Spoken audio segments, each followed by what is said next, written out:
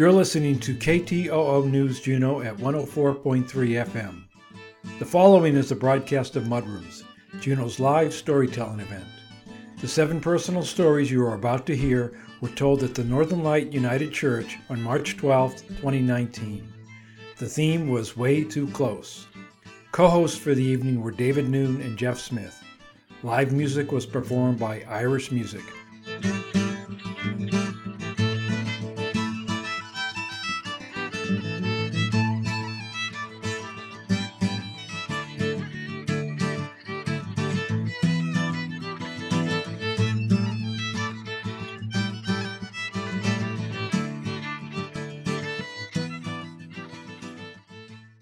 All right.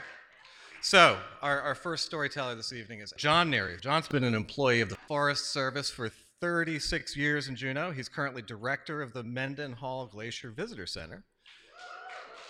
Very nice.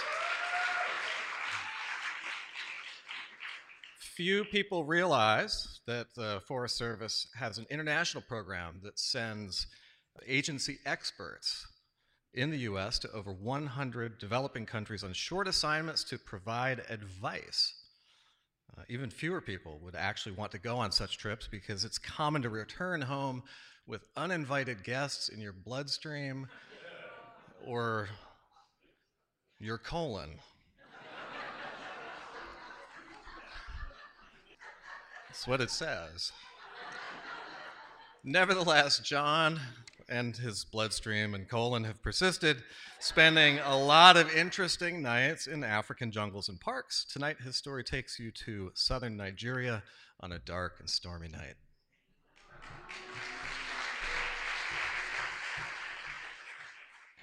So this is a story about listening to your gut.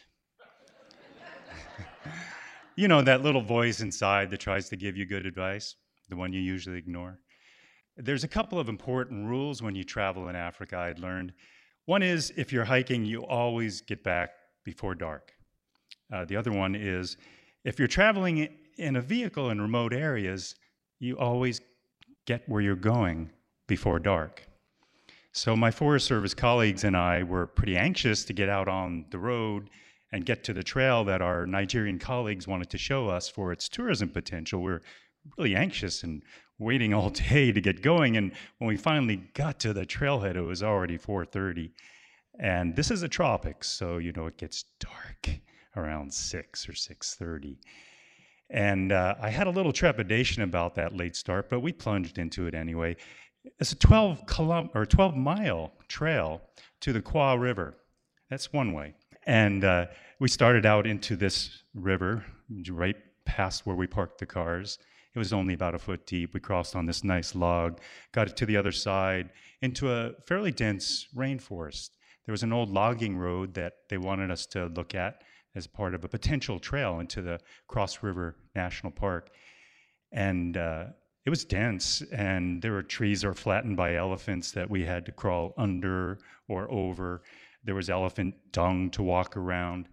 There was also monkeys to entertain and to stop your progress as you're trying to move along the trail. It was not too long down the trail where I found myself and the park guide well out in front of the group. So we paused, looked at my watch, wondered about the rest. They finally came up. They were chatting merrily and having a great time. And I said, do we really have enough time to go? But I was waved off with that Nigerian sort of, whatever it is, let's just keep going. So we did. And about an hour later, I found myself again way out in front of the group with that same guide. And now the sky's got hues of orange and pink. It's just sort of crumbling into darkness. I pull out my headlamp and wait again for the group to come up, and they do. And I plead with them a bit about, maybe we should reconsider this destination.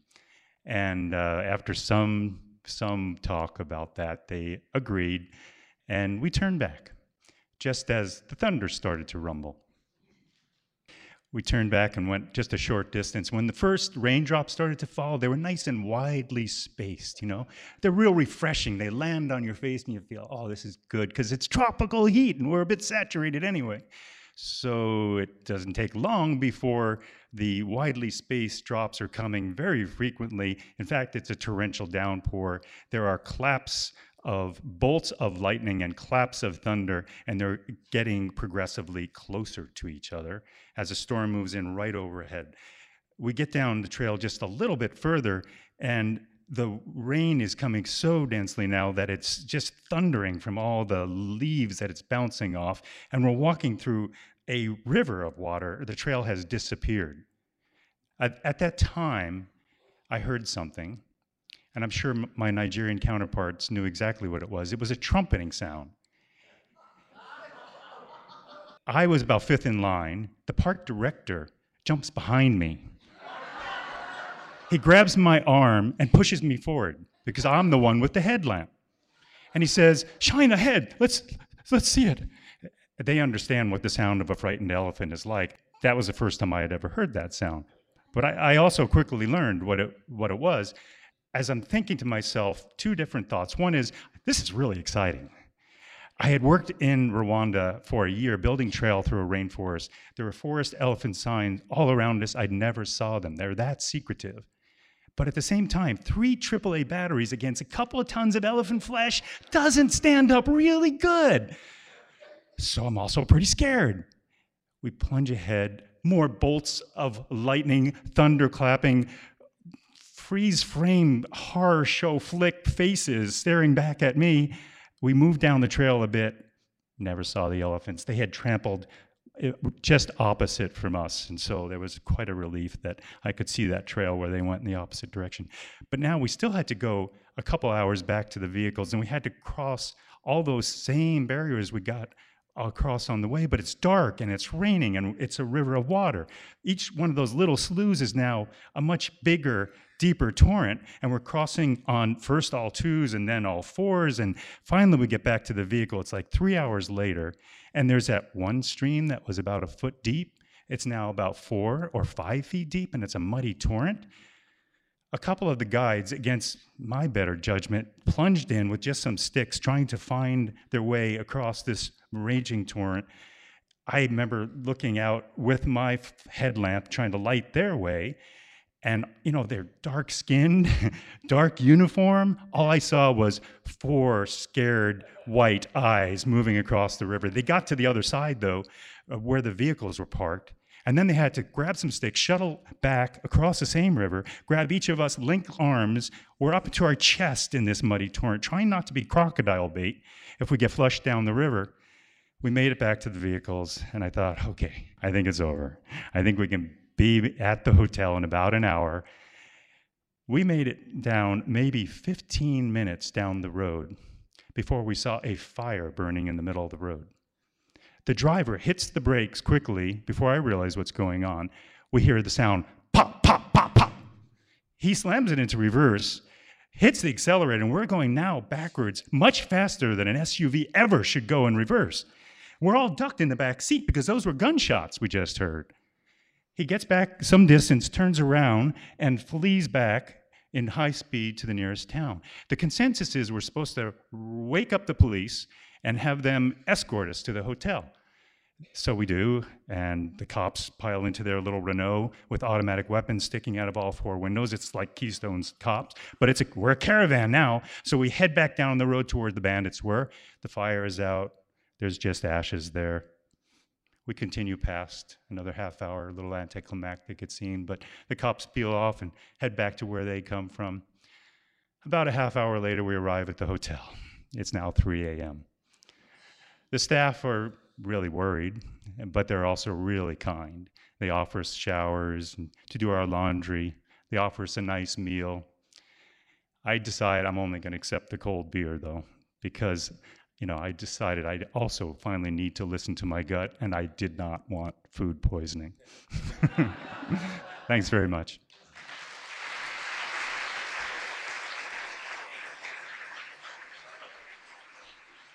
Thank you, John. Our next storyteller is Keith Palke. Keith Palke grew up in Colorado. He started working summers in Alaska in 1977 and moved to Juneau in 1981. He is retired after a career with the state of Alaska and now spends his winters playing with locals and summers playing with tourists. His story takes place on his honeymoon, and it's titled, "It Works!" Don't worry, it's rated PG.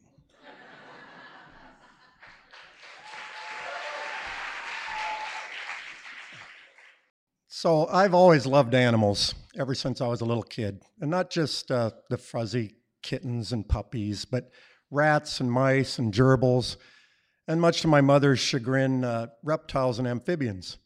I was always chasing lizards and frogs and turtles and bringing them home, trying to keep them as pets. In high school, I had a part-time job working at a pet store, and I spent all my money on cages and aquariums and critters. By my senior year, I had a room full of animals, including a caiman and a Burmese python. I figured, because I did reasonably well in high school and I liked science and I had a lot of pets, that I could get into vet school. So I enrolled in the pre-vet program at Colorado State University, which is about 40 miles from where I grew up in Boulder. My poor mother was stuck taking care of my menagerie while I was in the dorms.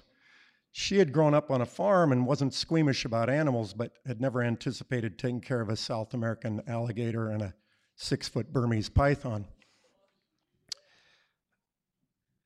The pre-vet program, all my classes had the same 350 students, all competing for 90 openings. I stuck with it for a year and a half before I got a C in first semester organic chemistry, which pretty much eliminated me from the chance of getting into vet school. So I had to think on what I could change my major to and not have pissed away 2 years of college. My first love had always been herpetology, the study of reptiles and amphibians, but even though I knew there were jobs there were few and far between. So I figured, fish, that's the closest thing to reptiles that there might actually be a job in. So I changed my major to fish biology. And fisheries classes were much less stressful, much smaller than the pre-vet classes. Instead of a full year of organic chemistry, we had a semester of applied organic chemistry, where we learned practical things like how to test your own blood alcohol content.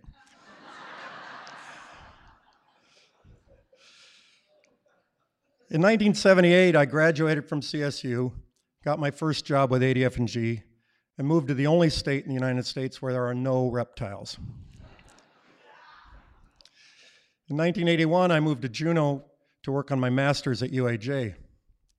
I finally had my own place, so I had my pets shipped up from my roommate in Fort Collins who'd been taking care of the now 8-foot pair of Burmese pythons. I kept these in a large cage in my living room, and they proved very effective at weeding through potential girlfriends. Eventually, one of them proved tougher than a pair of pythons, and I married my lovely wife, Sandy, in 1988. And we went to Florida on our honeymoon that fall. When people think of honeymoon in Florida, you usually think of beaches, Mai Tais, maybe Disney World. Well, for me, the highlight was going to be the Everglades, a big old swamp full of lizards and snakes and turtles and alligators. We rented a car in Tampa and headed south towards the Everglades, and we got to a visitor center called Shark Valley. Shark Valley has a 15-mile-long road leading right into the middle of the Everglades that's closed to personal cars. You can only go in on tour buses or bicycles or by foot. So we hopped on this tour tram. It's an open vehicle with about 20 passengers, a guide, and a driver. The guide, the first thing he says was, well, I don't know much about the Everglades, but if you want to know about World War II fighter planes, I'm your guy, because he had just gotten transferred from the USS Arizona Memorial in Pearl Harbor. But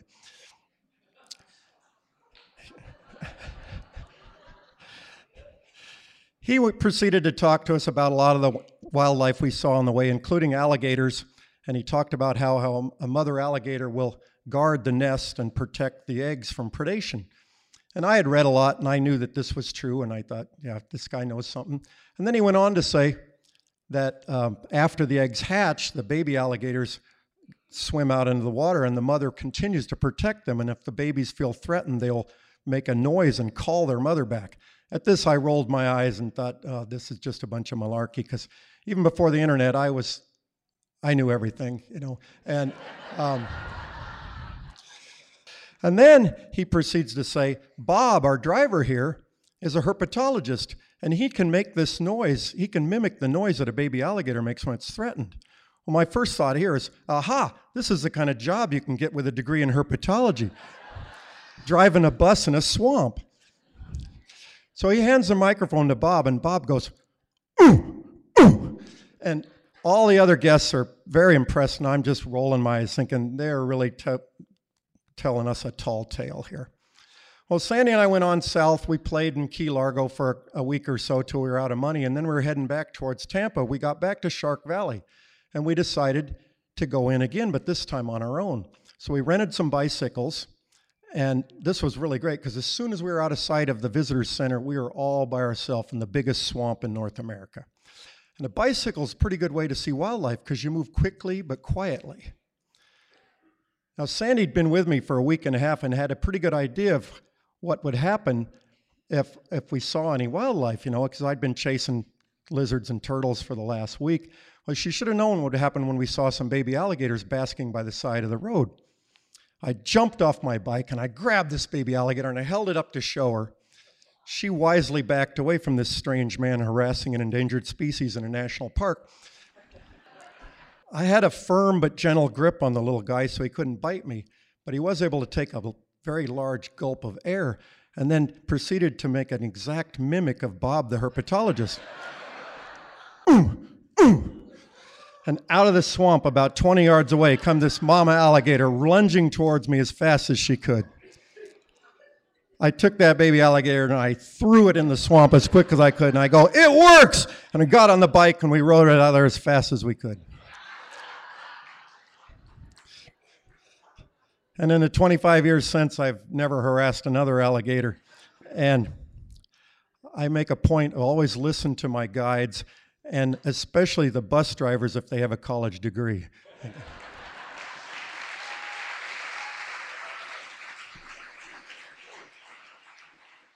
All right, thank you, Keith.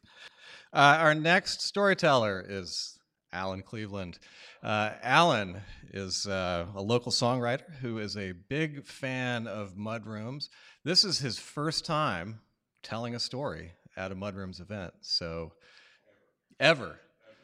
And this is as close as Alan and I have ever been physically, but we've spoken on the phone, and he's a lot of fun to talk to on the phone, so if you ever get a chance to do that, call him up. Until then, enjoy his story.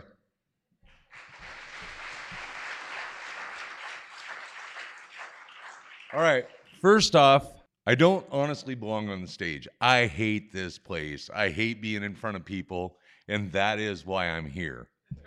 Aside from that, when the announcement went out for the title of the show, everybody heard Way Too Close. But in the email, it said Way to Close. So, I haven't rehearsed anything because I didn't know what we were going to talk about. However, the fact that you brought me and John Neary in the same room together, big bad. I'm a cab driver. He's the Forest Service. We're like mortal enemies, like dogs and cats, right? We're way too close. And then he gets up and he starts talking about thunder. And I'm like, this is my story. He's going to tell my story right in front of everybody, right? So here's how it goes. I am an electrophobe. I am absolutely afraid of electricity. I don't like being this close to the mic. I don't like messing with the car battery. I don't like electricity. I am an astrophobe. I hate lightning.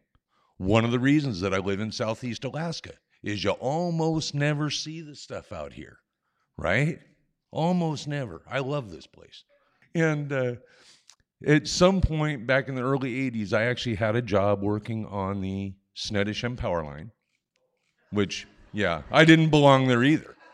But I didn't have anything else to do, and somebody offered me a job. So I got to ride in helicopters every day and play around with bears. But there's two terminals on the either side of the Taku River where that power line comes in and it dead ends into the buildings and then goes under the river and comes back up on the other side.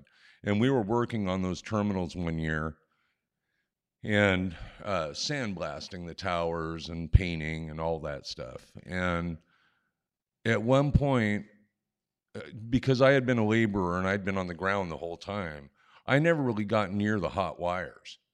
And a lot of times when we did work around the wires, we would always have an outage, a planned outage.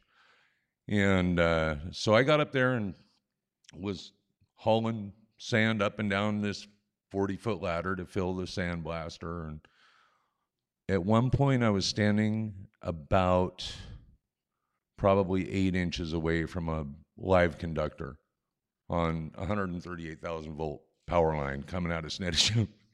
And my buddy behind me one of my coworkers started screaming, "Get down, get down, get down, get down, get down."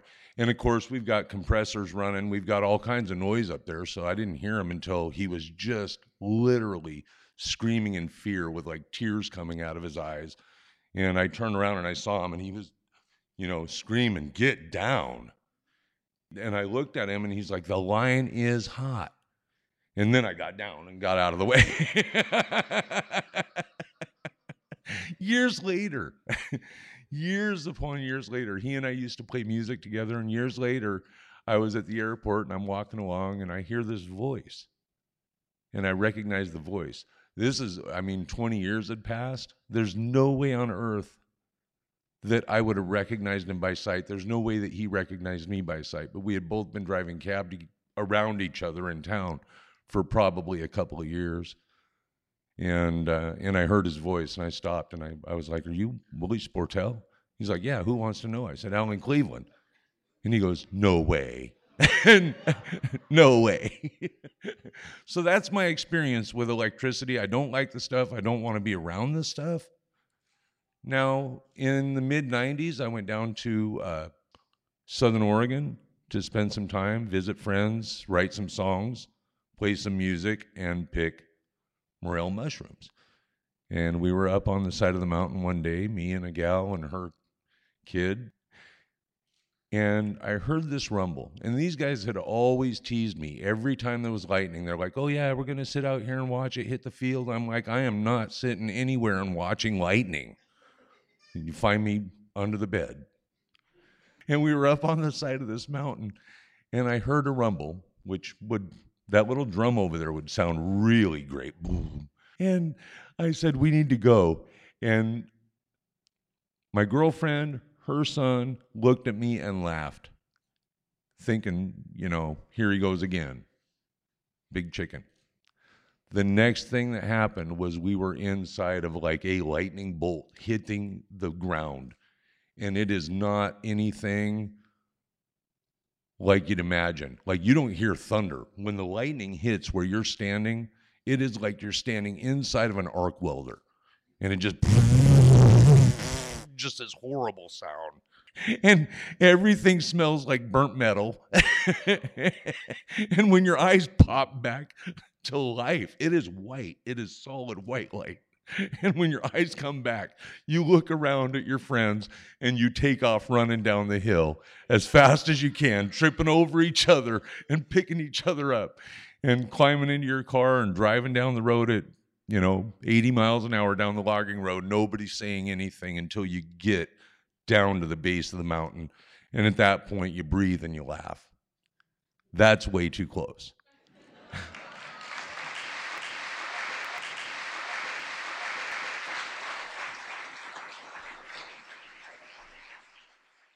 I don't know, Alan, you're a natural. You even had John laughing. Come on. Now you're going to come back as a veteran storyteller. Our next speaker is Randy Coleman. Randy grew up in Michigan and lived in the Washington, D.C. area for 10 years, where he met his wife, Lisa. They have lived in Juneau since 1990, where they have raised their twins, Catherine and Laura. Randy's story is about an incident that truly did come way too close. Please welcome Randy.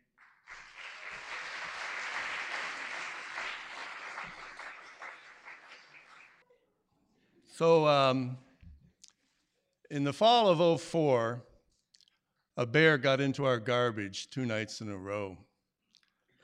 On the third day, I'm jumping in the can to make room for one more bag when the can tips over. The lip of it, the edge, whacks me in the leg. It hurt. I didn't even notice I got a tiny cut there on my shin. 3 weeks later, I started developing flu symptoms. 2 days after that, I left work with a fever of 104.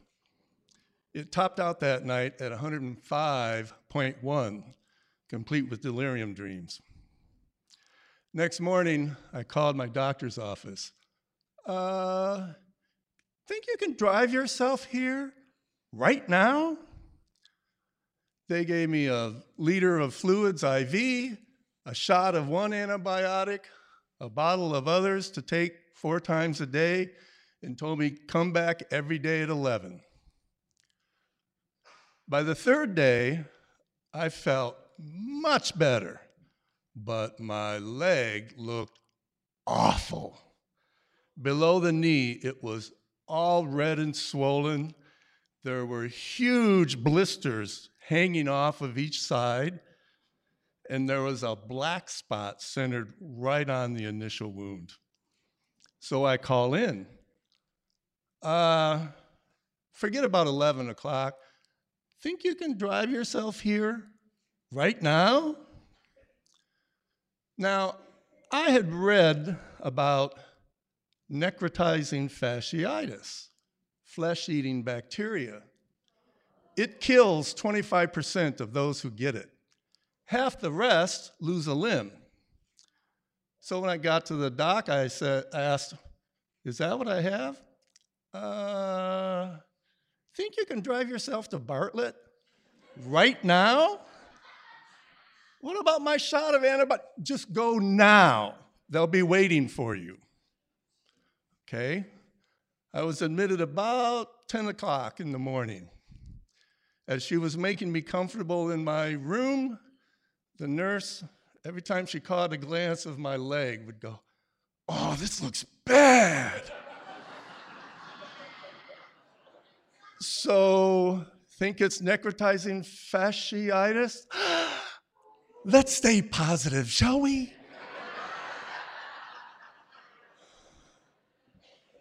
Now, there was only one surgeon on duty in Bartlett that day, a vacation replacement, and she was busy. I had to wait forever. Meanwhile, that black spot is getting bigger and bigger and bigger. My wife Lisa shows up about, mid-afternoon. Finally, about 5 or 6, the doc walks in, takes one look at my leg, puts a forefinger on my ankle, the other one on my knee, and says, basically everything between here and here is going to have to come off. I think I can save your foot, but it's probably not going to work very well. So, is it necrotizing fasciitis? I can't imagine it's anything else. And it keeps going on and on like that, back and forth. Every answer making the case sound more and more ominous.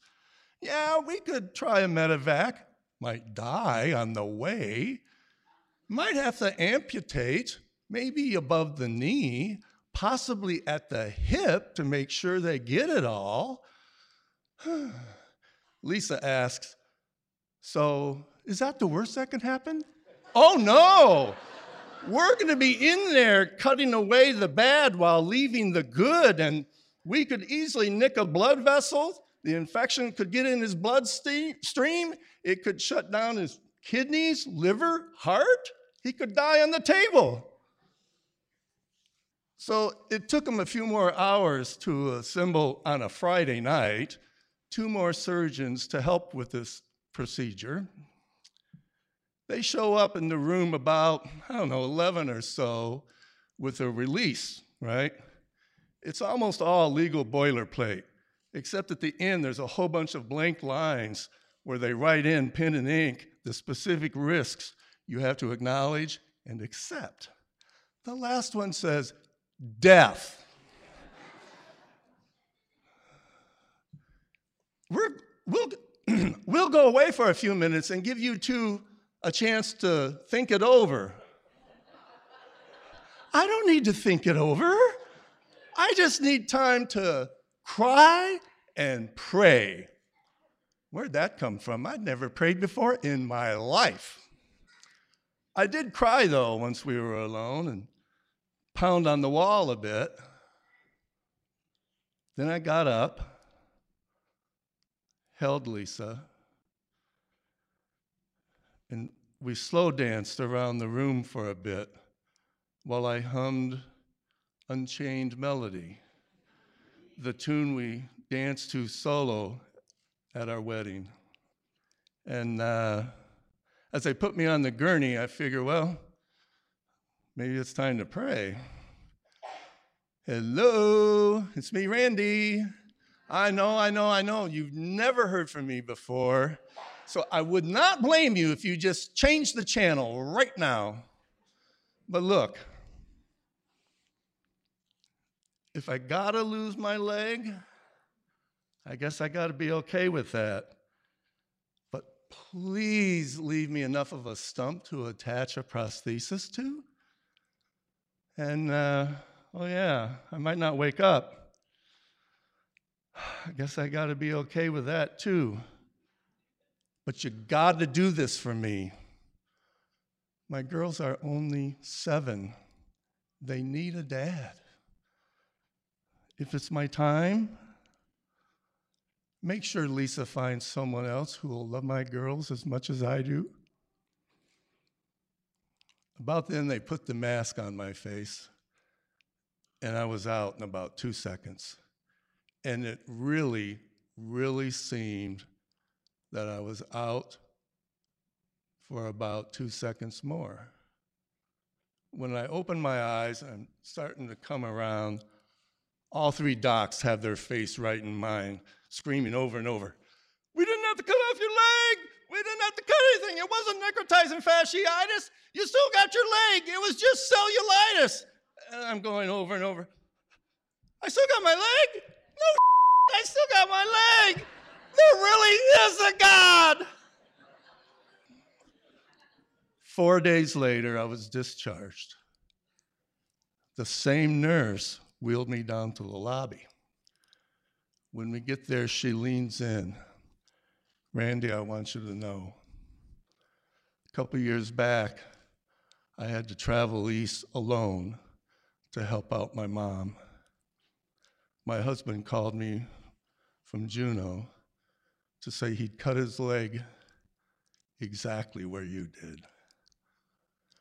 Over the next several weeks, he called several times and described his symptoms.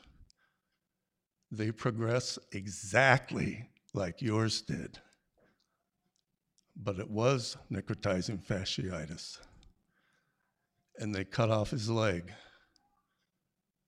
but it still killed him. I'm so glad we were able to save you. Thank you."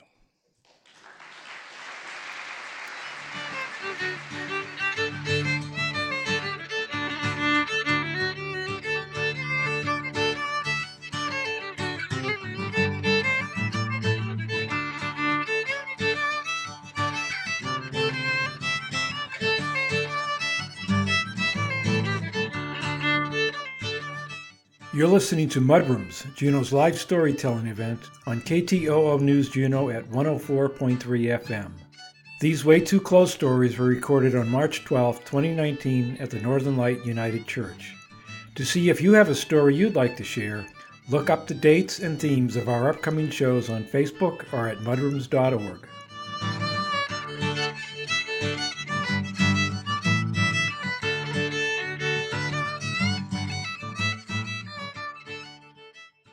We've got Guy Archibald, who is a veteran storyteller, coming up next. Guy grew up in the mountains of Colorado and first came to southeast Alaska in 1983. He's lived in Wrangell, in Sitka, and then since 2007 in Juneau. Most people who know Guy comment that they see him smiling a lot, always seems to be smiling, which is true, because I saw you recently somewhere, and I was like, what is he smiling about? Because there was no one standing around him, but he was just grinning. He likes to smile because no matter what else is happening, it makes him feel good.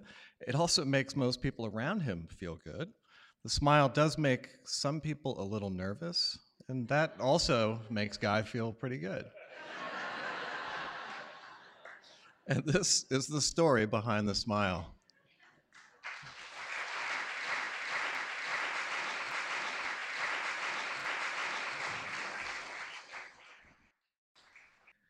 So a couple days ago, I lost my voice. So if you see it running around out there, let me know. So this story starts very early one Saturday morning when I was about 6 years old. I was asleep in my bed at the time that was located down in the corner of the unfinished basement of my parents' house, basically the laundry room. The rest of my family was upstairs asleep in their nice bedrooms. If this seems like kind of an odd arrangement, I have to tell you that I'm the youngest of many siblings. And by youngest, I mean I'm a lot younger. I so stuck out from the family demographic that I often referred to my older siblings as my significantly older brothers, or more often, just the SOBs.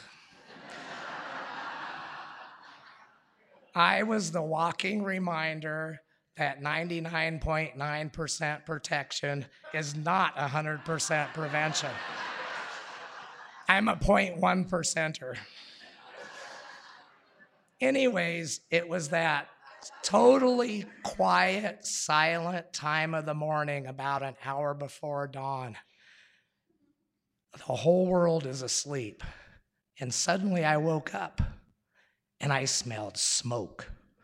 Not the normal comforting smoke of the wood stove, but something very different.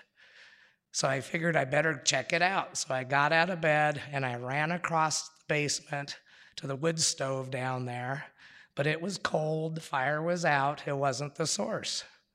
So I figured I better check the wood stove upstairs in the living room. So I ran back across the basement, up the stairs, and I went to pass the kitchen, and oh man, the kitchen is on fire.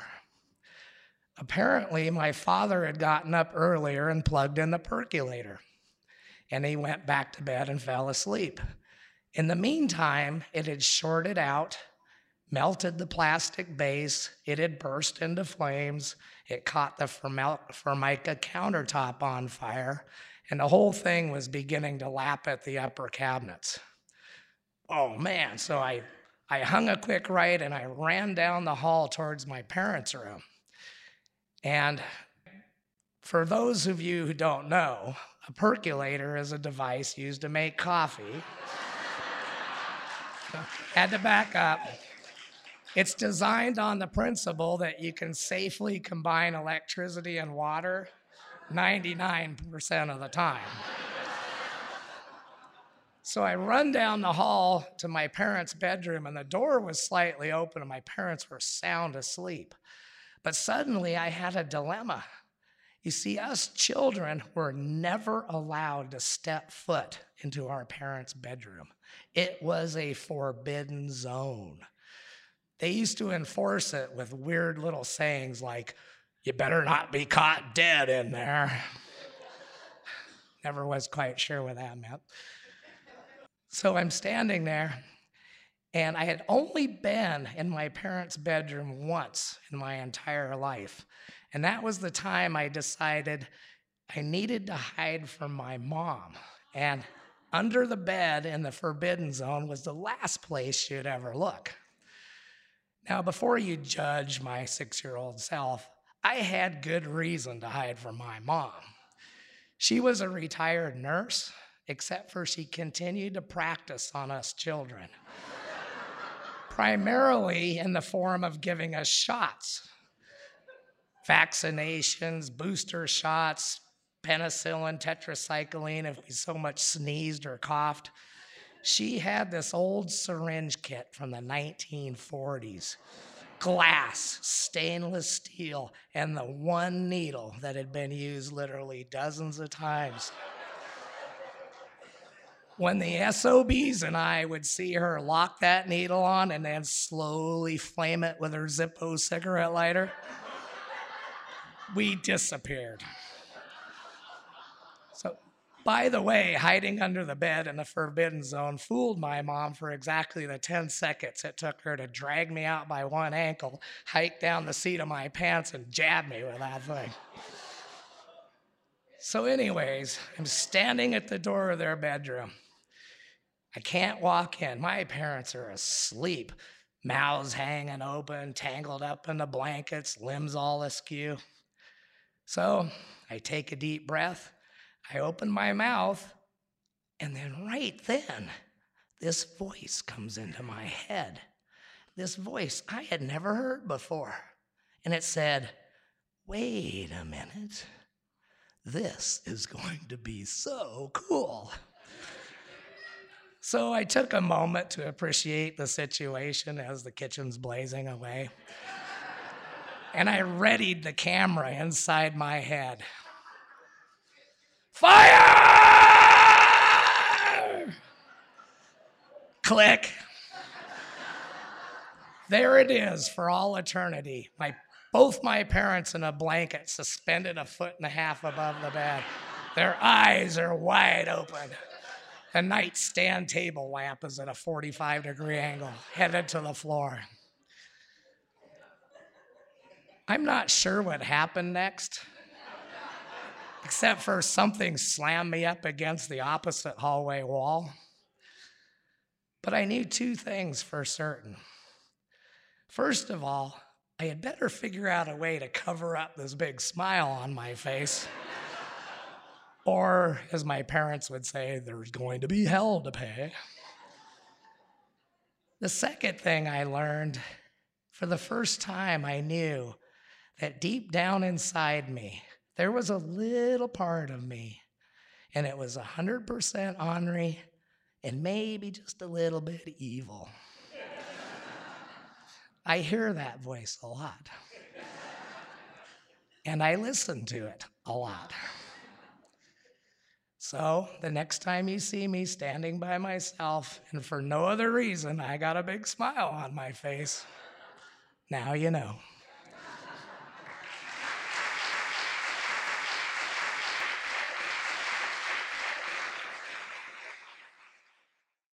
Our next storyteller is Tom Rastel. Although not for some time, he's been told he looks like Christian Bale or Russell Crowe. His receding hairline, on the other hand, is doing a solid Bruce from Die Hard 3, right before Bruce became the Silver Fox. Please welcome Tom.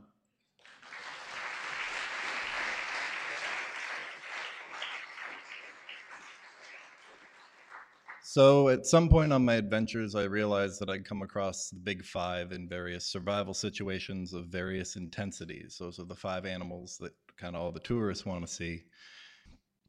And so I will present those. There is one slight substitution in there, but hopefully the diehards don't mind.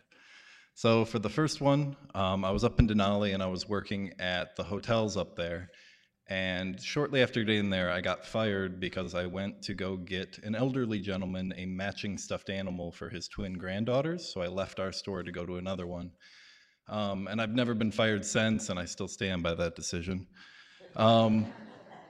But I was feeling kind of dejected. I was 19 or 18, and my hands were in my pockets, and I was walking between the hotels and the National Park Service to see if I could find employment. And I couldn't. If you've never been that trail, it's about a 2-mile trail that gets pretty remote for being right next to a major highway. So on my way back, I was walking, and my shoulders were slumped, my head was down. I was trying to figure out what I was going to do with myself. I already had a return flight like 3 months later. I was going to have to fix that. I was going to have to figure out where to spend the night because I was getting kicked out of my housing, and as I'm walking along, I realized that my feet aren't alone on this trail and that there's some hooves in front of me. And I look up, and I'm standing in the shadow of a full-grown mama moose. And I knew it was a mama because we'd heard about her in the area, and fortunately her calves weren't nearby.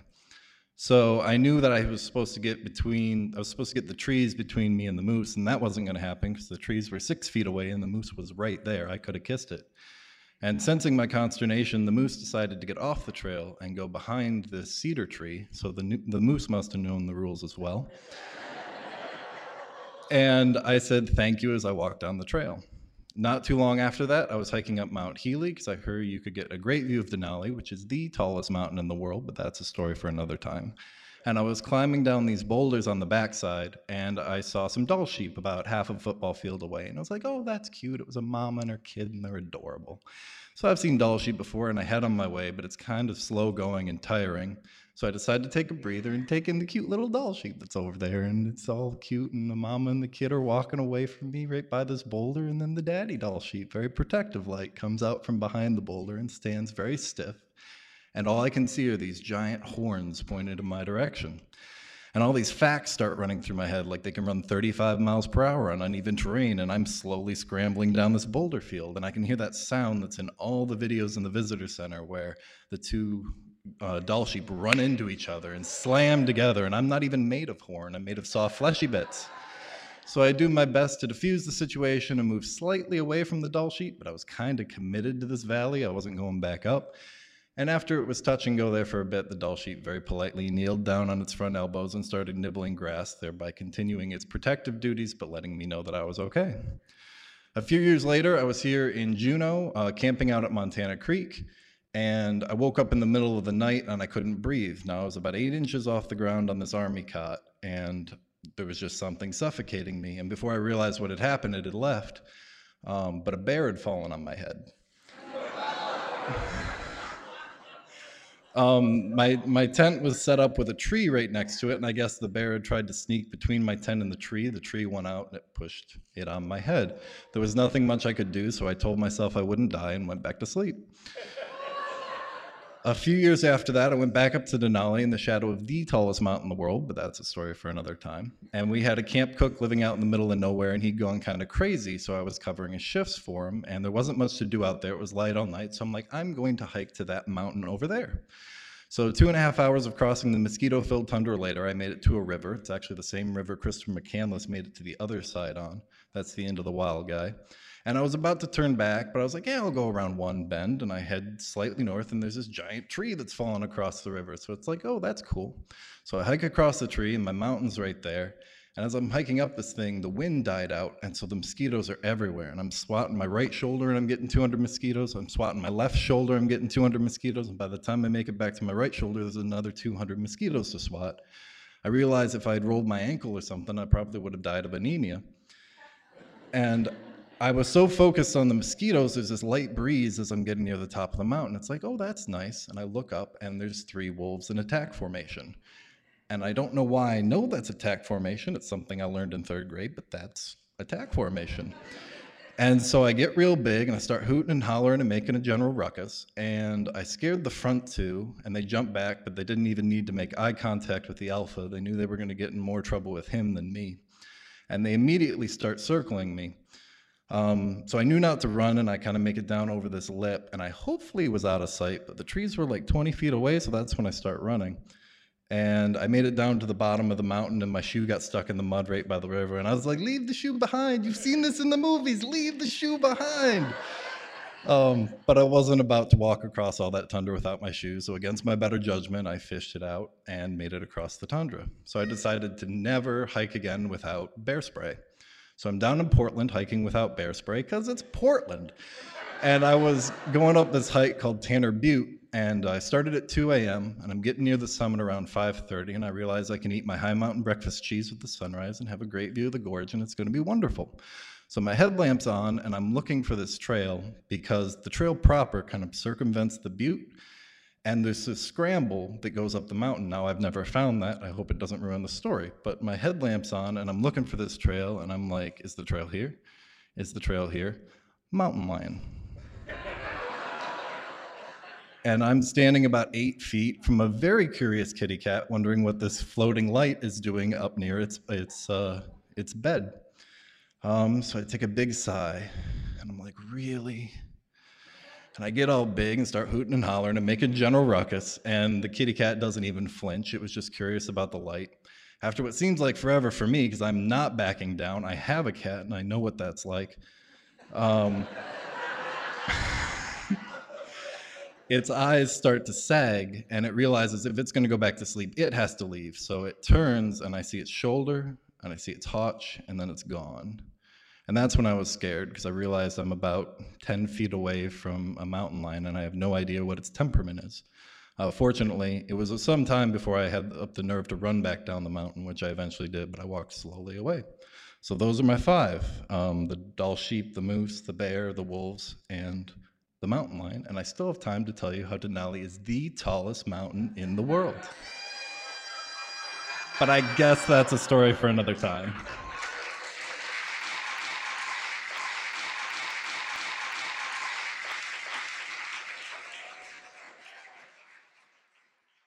All right, our final storyteller for the evening is Nels Uri. Nels Uri hails from Kodiak Island. In the summertime, he is a Bristol Bay drift fisherman, and for the rest of the year, he explores Alaska and the world. Last year, Nels met his girlfriend Gabriella before the sockeye season, and 2 months later, they found themselves on an open-ended adventure through South America. As you can probably guess, they've had their fair share of close calls. None, however, affected their trip more than a 3-day road trip in Peru.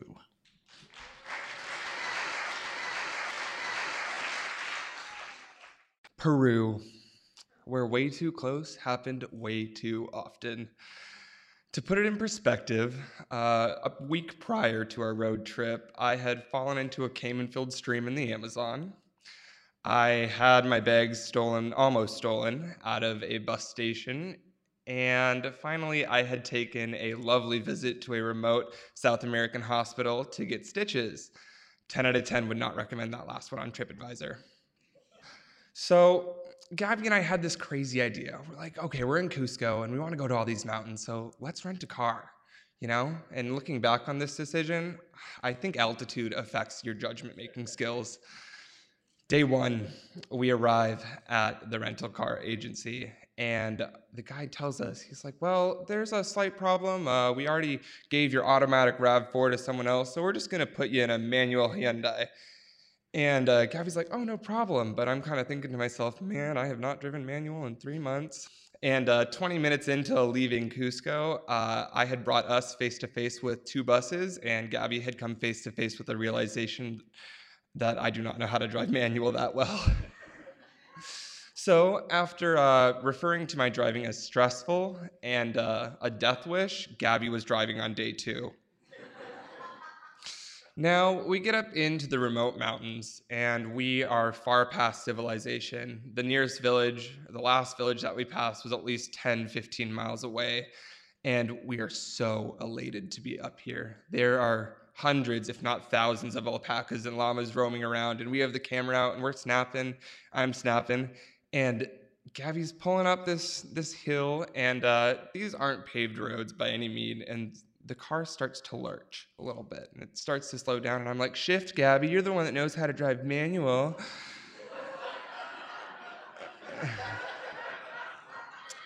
And we realize that there's a problem, and we kind of get out, we check the car, and we realize that we have a flat. We're like, oh, okay, no problem. We have a spare tire. This should be no problem.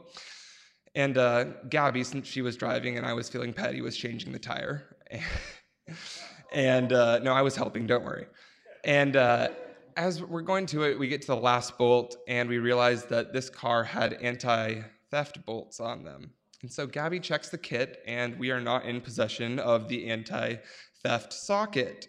So we have 5 bolts out of 6 off of this tire, a flat tire, and we are in the remote Andes Mountains. We do not have cell service. We have limited snacks and water, and that's when the panic sets in. So I start tearing the car apart. I'm like, it has to be in here somewhere. Gabby's just, calmly, like, filing through things, sorting through things. And I'm just freaking out. I'm like, okay, where is it? What are we doing? And I'm like, okay, I've seen the MacGyver movie one time, so I think maybe I can like rig something to get on the bolt, and we can change this tire. And Gabby just looks at me and she's like, Nels, one of us is gonna have to walk. And when she said one of us, I knew it was not her. And so I'm stressing at this point. It's cold, we're at altitude, and I start bundling up, realizing that I've known this girl for 4 months and I'm about to walk across the high Andes to try and rescue us, and never thought we'd be in this situation in our relationship, but here we are. And Gabby, she looks at me and she's like, "Here, Nels, I have something for you." And so she gives me the last 2 altitude sickness pills that we have and a pack of Oreos. This is my last sacrificial meal. And I don't know what it was and which one of us had the idea. I think it was me from being too scared to walk down in, but I was like, let's just check the car one more time. And somewhere we had miscommunicated that we had lost, or that we had not checked the glove box. So we checked the glove box and we have the socket, and we are back in action. The road trip is on. So instead of being responsible travelers and heading back into civilization, we decided, let's go even more remote. We're already having so much fun up here. We keep driving, and for the rest of day 2 and the majority of day 3, there were absolutely no problems. It wasn't until we got to Cusco in the pouring rain, an odd foreshadowing of what was to come, that I realized I was no longer in possession of my passport. And as a traveler, that's your key to getting back to the United States of America. But not only did I not have my passport, I did not have Gabby's passport either. I had dubbed myself as the official passport holder of the trip, and I thought that was a great idea. But I realize now, after putting this woman in 2 potential car accidents, after getting very upset with her and in the high Andes when we were changing a tire, that I now have to tell her that I don't have her passport. We have not showered in a couple of days. We have been hiking, we're sore. And I just look at her and I'm like, "Gabby, I don't have your passport." And she just kind of looks at me with a blank stare. She's like, "Let's check the car." We check the car and it's not there. And we ride back to our hostel in complete silence. After a beer, the conversation kind of started to come a little bit more naturally. We had to craft a plan to somehow get new passports. We had lost ours. And, thanks to the US Embassy and some pieces of paper that served as our documentation, we got back to Lima and got passports. Now, I know what you're thinking. You're like, wow, this kid was way too close to losing his girlfriend. I was.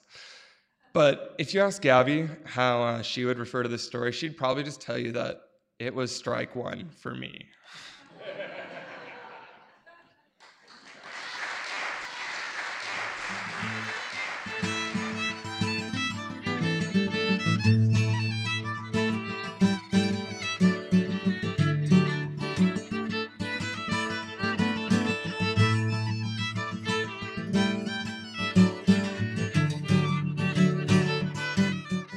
This is KTOO News Juneau at 104.3 FM. The stories you just heard were recorded live at Mudrooms on March 12, 2019. The theme for the evening was Way Too Close. Special thanks to Northern Light United Church, COPA, and the Rookery for supporting our live shows, and to Lucid Reverie for hosting our website, mudrooms.org. This program is a production of the Mudroom Storyboard, Alita Buss, Tom Cosgrove, Sarah Hannon, Melissa Griffiths, Jeff Smith, and David Noon. I'm Rich Moniak. Have a good night.